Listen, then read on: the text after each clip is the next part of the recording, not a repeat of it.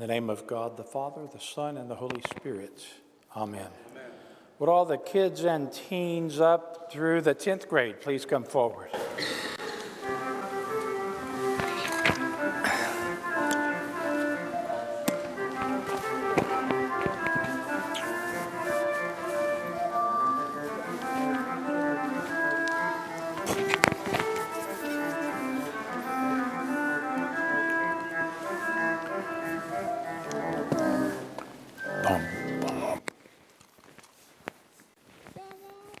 Good morning, everybody. How's everybody? Are you good? Y'all good? Good? You ever been in a thunderstorm? No. It can be scary. A thunderstorm can be scary because you got thunder, boom, boom, and lightning everywhere. I like when the electricity goes out. You like it when the electricity goes out? Yeah. I bet your parents don't. It saves the money. Electricity. It saves your money. It saves money, doesn't it? Yeah. I think about that. Well, that's good. Yeah?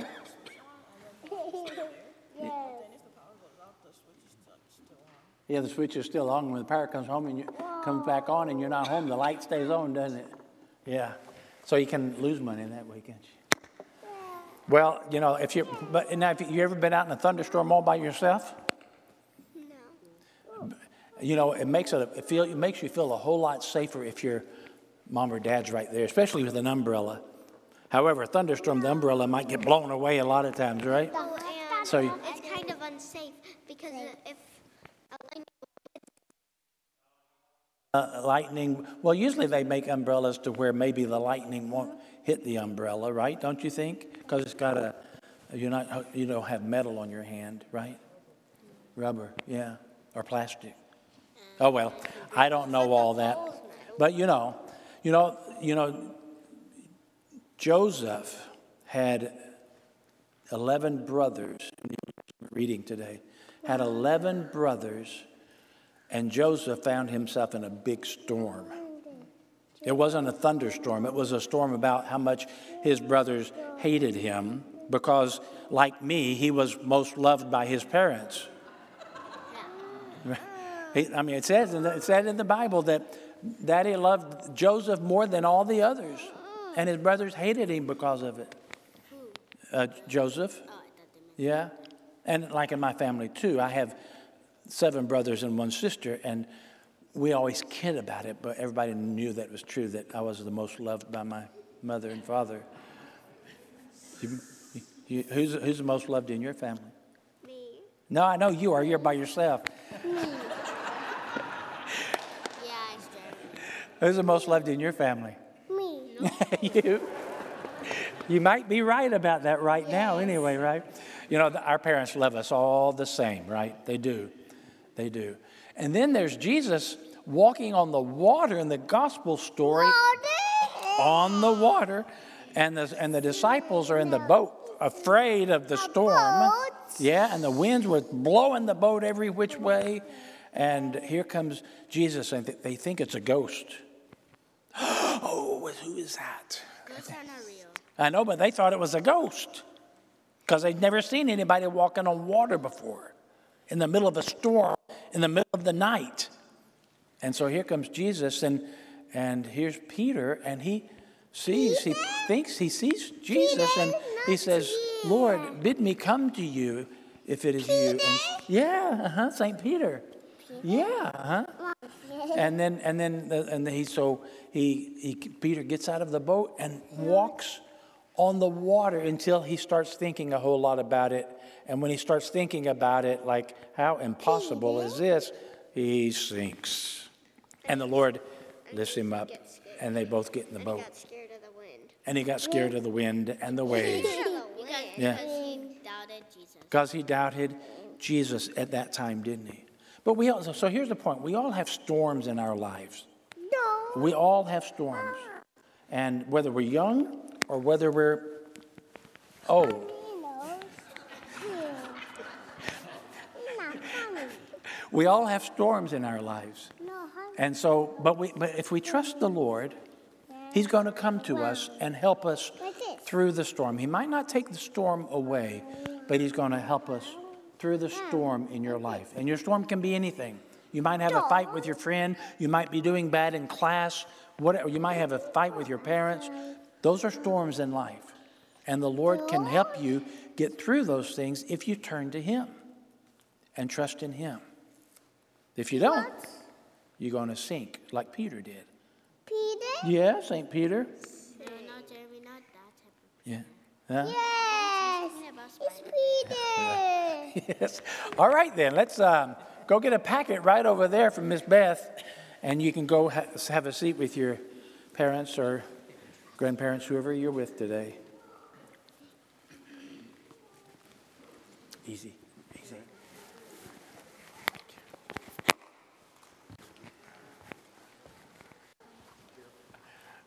You love it.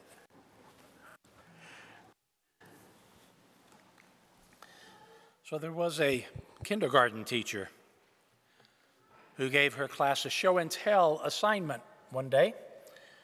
And each student was instructed to bring an object to share with the class something that represented their own particular religion. And so the first student got up in front of the class. You already know. So the first student got up in front of the class and said, "Hi, my name is Benjamin, and I am Jewish, and this is a Star of David." And the second student got up in front of the class and said, "Hi, my name is Mary, and I'm a Catholic, and this is a rosary." And the third student got up in front of the class and said, "Hi, my name is Tommy, I'm a Baptist, and this is a casserole."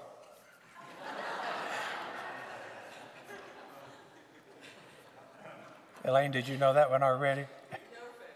Never fails.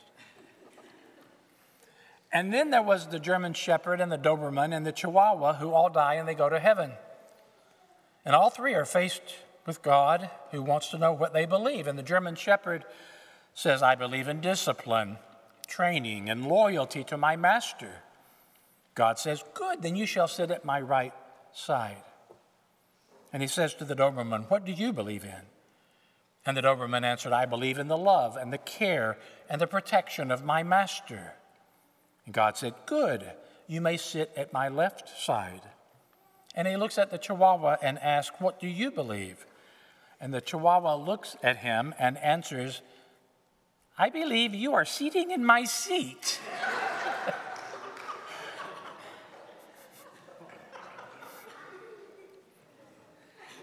If you've ever been around a Chihuahua, you know that's a whole lot of truth in there. So today we have the gospel story of Jesus walking on the water. It's a familiar story to all of us, and we will come right back to it in a moment. First, let's go all the way back to the beginning of the Bible, to the story of creation found in the book of Genesis.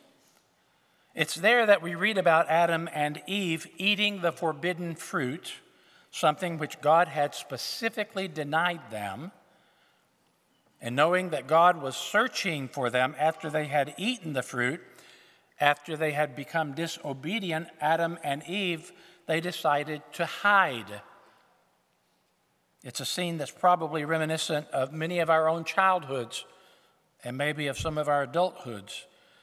Maybe when we had done something that we should not have done, and we literally hid from our searching parents. I remember back in the first grade, we lived in Clarksville, Texas. I'd just begun first grade, and my twin brother and I, we were playing with matches, which we knew we shouldn't have been playing with matches because we'd been told 100 times, don't play with matches. Well, we accidentally set the front seat of an old abandoned car sitting in a vacant lot next to our house on fire. And I remember running and hiding behind the curtains in our house, listening to the sirens of the fire engines, dreading the hour of our father's arrival home from work. Even though we were hiding, my father found us, and well, you can imagine the rest of the story. Well, the same thing happened with Adam and Eve when they were hiding from God. God finds them, as we know that he would. And God asked them, "Why were you hiding?" Do you remember the response that Adam gave? He said, "Because I was afraid." And I think this very poignant story reminds us that fear is so basic to who we are as humans. It goes all the way back to the beginning of time. To be human is to experience fear. And there seems to be no limit to our fears. In a Peanuts cartoon strip, Charlie Brown goes to Lucy for a nickel's worth of psychiatric help. And she proceeds to pinpoint his particular fear. Perhaps, she says, you have hypingiophobia, which is the fear of responsibility. And Charlie Brown says, "No, I don't think so." Well, perhaps you have ailurophobia, which is the fear of cats. And Charlie Brown says, "No, I don't think so." Well, maybe you have a climacophobia, which is a fear of staircases. "No, I don't think so." Exasperated, Lucy says, "Well, maybe you have pantophobia, which is the fear of everything." And Charlie Brown says, "Yes, that's it. Yes, that's it." Sometimes we really are afraid of everything. We're afraid of ourselves. We're afraid of other people. We're afraid of the future. We're afraid of the past. We're afraid of life. We're afraid of death. And perhaps the most surprising fear of many people, and one that we don't like to address, is the fear of God. It's a fear that God is not really on our side. It's a fear that God will put us out on a limb and keep us hanging there while he leaves. It's a fear that in the midst of the storm, we will be overcome. Over and over again, the message of the Bible is fear not. Do not be afraid. Over 70 times in the Bible, someone is told to fear not. When Abraham took his family to the promised land, he feared that he was turning his back on everything he knew and loved. And God spoke to him and said, "Fear not, Abram. I am your shield, and your reward will be great." When the Jews stood at the Red Sea, could see Pharaoh's chariots coming over the horizon, they cried out, afraid that they would all be slaughtered. And Moses said to them, "Stand still, fear not, and see the salvation of the Lord." When the angel of the Lord came to Mary and said that she would bear a child, she trembled with fear. And the angel said, "Fear not, Mary, for you have found favor with God." Now, I know it's easy for us to say, "Fear not," but it's not so easy to get rid of those fears. So what do we do with all of those fears? Well, first, I would say to you that we must confront the fears, because we pay a price if we don't. Today's generation, they live with the fear of terrorist attacks, of mass shootings in school. You know, I was raised in a generation, as were many of you, baby boomers. We had to live for years with the ultimate fear of thermonuclear war, which is still a threat today. Back then, people lived in fear that there would be a war with Russia, which is still a threat today. As a child, I distinctly remember believing that the world might come to an end, which is still a threat today. Over 500,000 bomb shelters were built in a 3-year period in America back then. What is the result of raising an entire generation of children in fear? Well, let me give you my opinion. It was my generation that started the drug and the sexual revolution. And I know that it's a complex issue, but I think that many people took the attitude, well, what difference does it make? We're all going to die anyway. We might as well have some fun as we go about it. Morals, they were just thrown out the window. Many people became fatalistic. We paid a terrible social price in America because we did not adequately deal with our national fear during the mid-60s. So Simon Peter, he's out in the boat. He's crossing the Sea of Galilee with all the other disciples after a long day with the crowds, huge crowds. Earlier that day, the disciples saw Jesus take 5 loaves and 2 fish, we talked about it last week, and feed at least 8,000 people, 5,000 men plus women and children. And now he's stepping out of the boat into the storm, trying to imitate his master, walking on the water. Tempestuous Peter is tempting the storm, and he's successful for a moment. But the situation gets the best of him. Fear rises, and the body sinks. St. Paul, writing to the young disciple Timothy, said, "God has not given us a spirit of fear, but of love and power and a sound mind." Once we have grasped this most basic understanding, then we can go about dealing with our fears, seeing that they are there, putting them in their places, the Spirit of God turning that around, who replaces them with a sound mind of love and of power. We are not powerless in the midst of the storm. We have the Holy Spirit at our side. You know, I can hear God whispering to St. Peter, "Quit letting your imagination magnify your fears. The storm is furious, but I am greater still." And I would remind you that of the 500,000 bomb shelters built in the U.S. in that time period, not one of them was ever used for that purpose. Harness your imagination. Don't let it harness you. So we must first confront our fears, walk out of the boat to Christ. Second, we must understand that too much doubt can sink us. I can see the other disciples in the boat in fear of the storm, in fear of that ghost walking on the water, exhausted from a long day of feeding the masses, thinking, Peter, you can't do that. Get back in.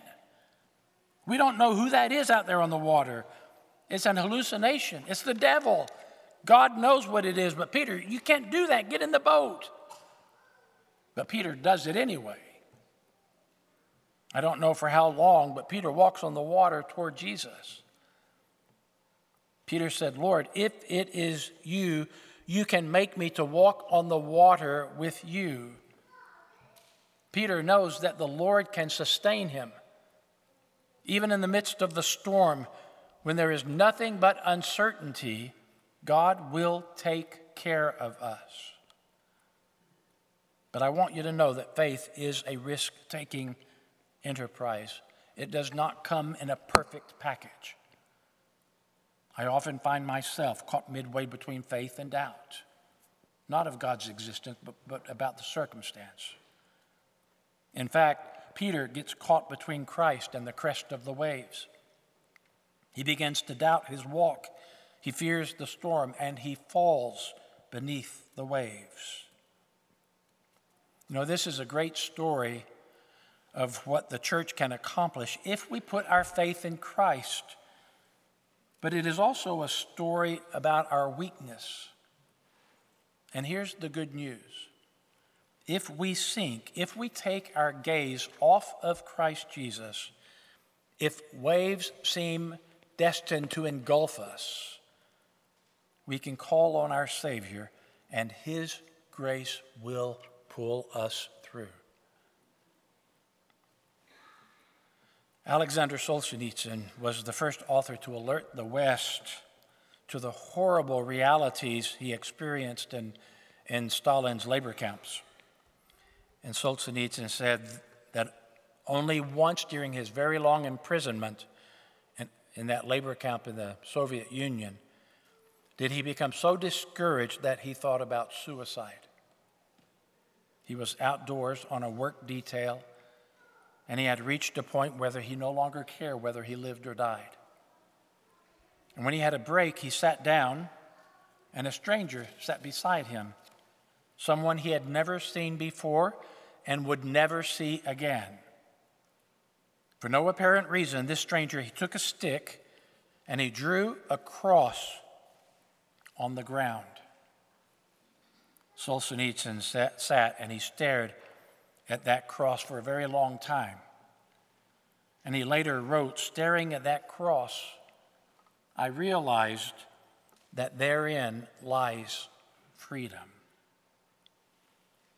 At that point, in the midst of that storm, he received new courage and the will to live. Now, that storm didn't end that day, but through Jesus, Solzhenitsyn found the strength to ride it out. I don't know what storm of life will come your way this week, or what storm you may be enduring right now at this moment. But I do know this, even as the storm rages around you, if you will listen very closely with your heart, you will hear a gentle voice calling out to you, take heart, it is I, fear not. And in time, the storm will pass, and Jesus will still be there. We must remember that regardless of what happens, God will be with us. If we have no rain for another 6 months and the temperature stays above 100 degrees for 6 more weeks, God is the same yesterday and today and tomorrow. If you get a bad medical report on Wednesday, God is going to be the same. The story is told, I'll finish with this. The story is told of old Bishop Warren Chandler, after whom the School of Theology at Emory University was named. And as he lay on his deathbed, a friend inquired as to whether or not he was afraid of dying. The friend asked, please tell me frankly, do you fear crossing the river of death? And Chandler replied, why no? I belong to a father who owns the land on both sides of the river. In life, there are storms, but there comes a time when, like everything else, we must place our fear at the foot of the cross and then lean back into the arms of an ever-loving, gracious God. Fear not. Do not be afraid. In the name of the Father, and of the Son, and of the Holy Spirit.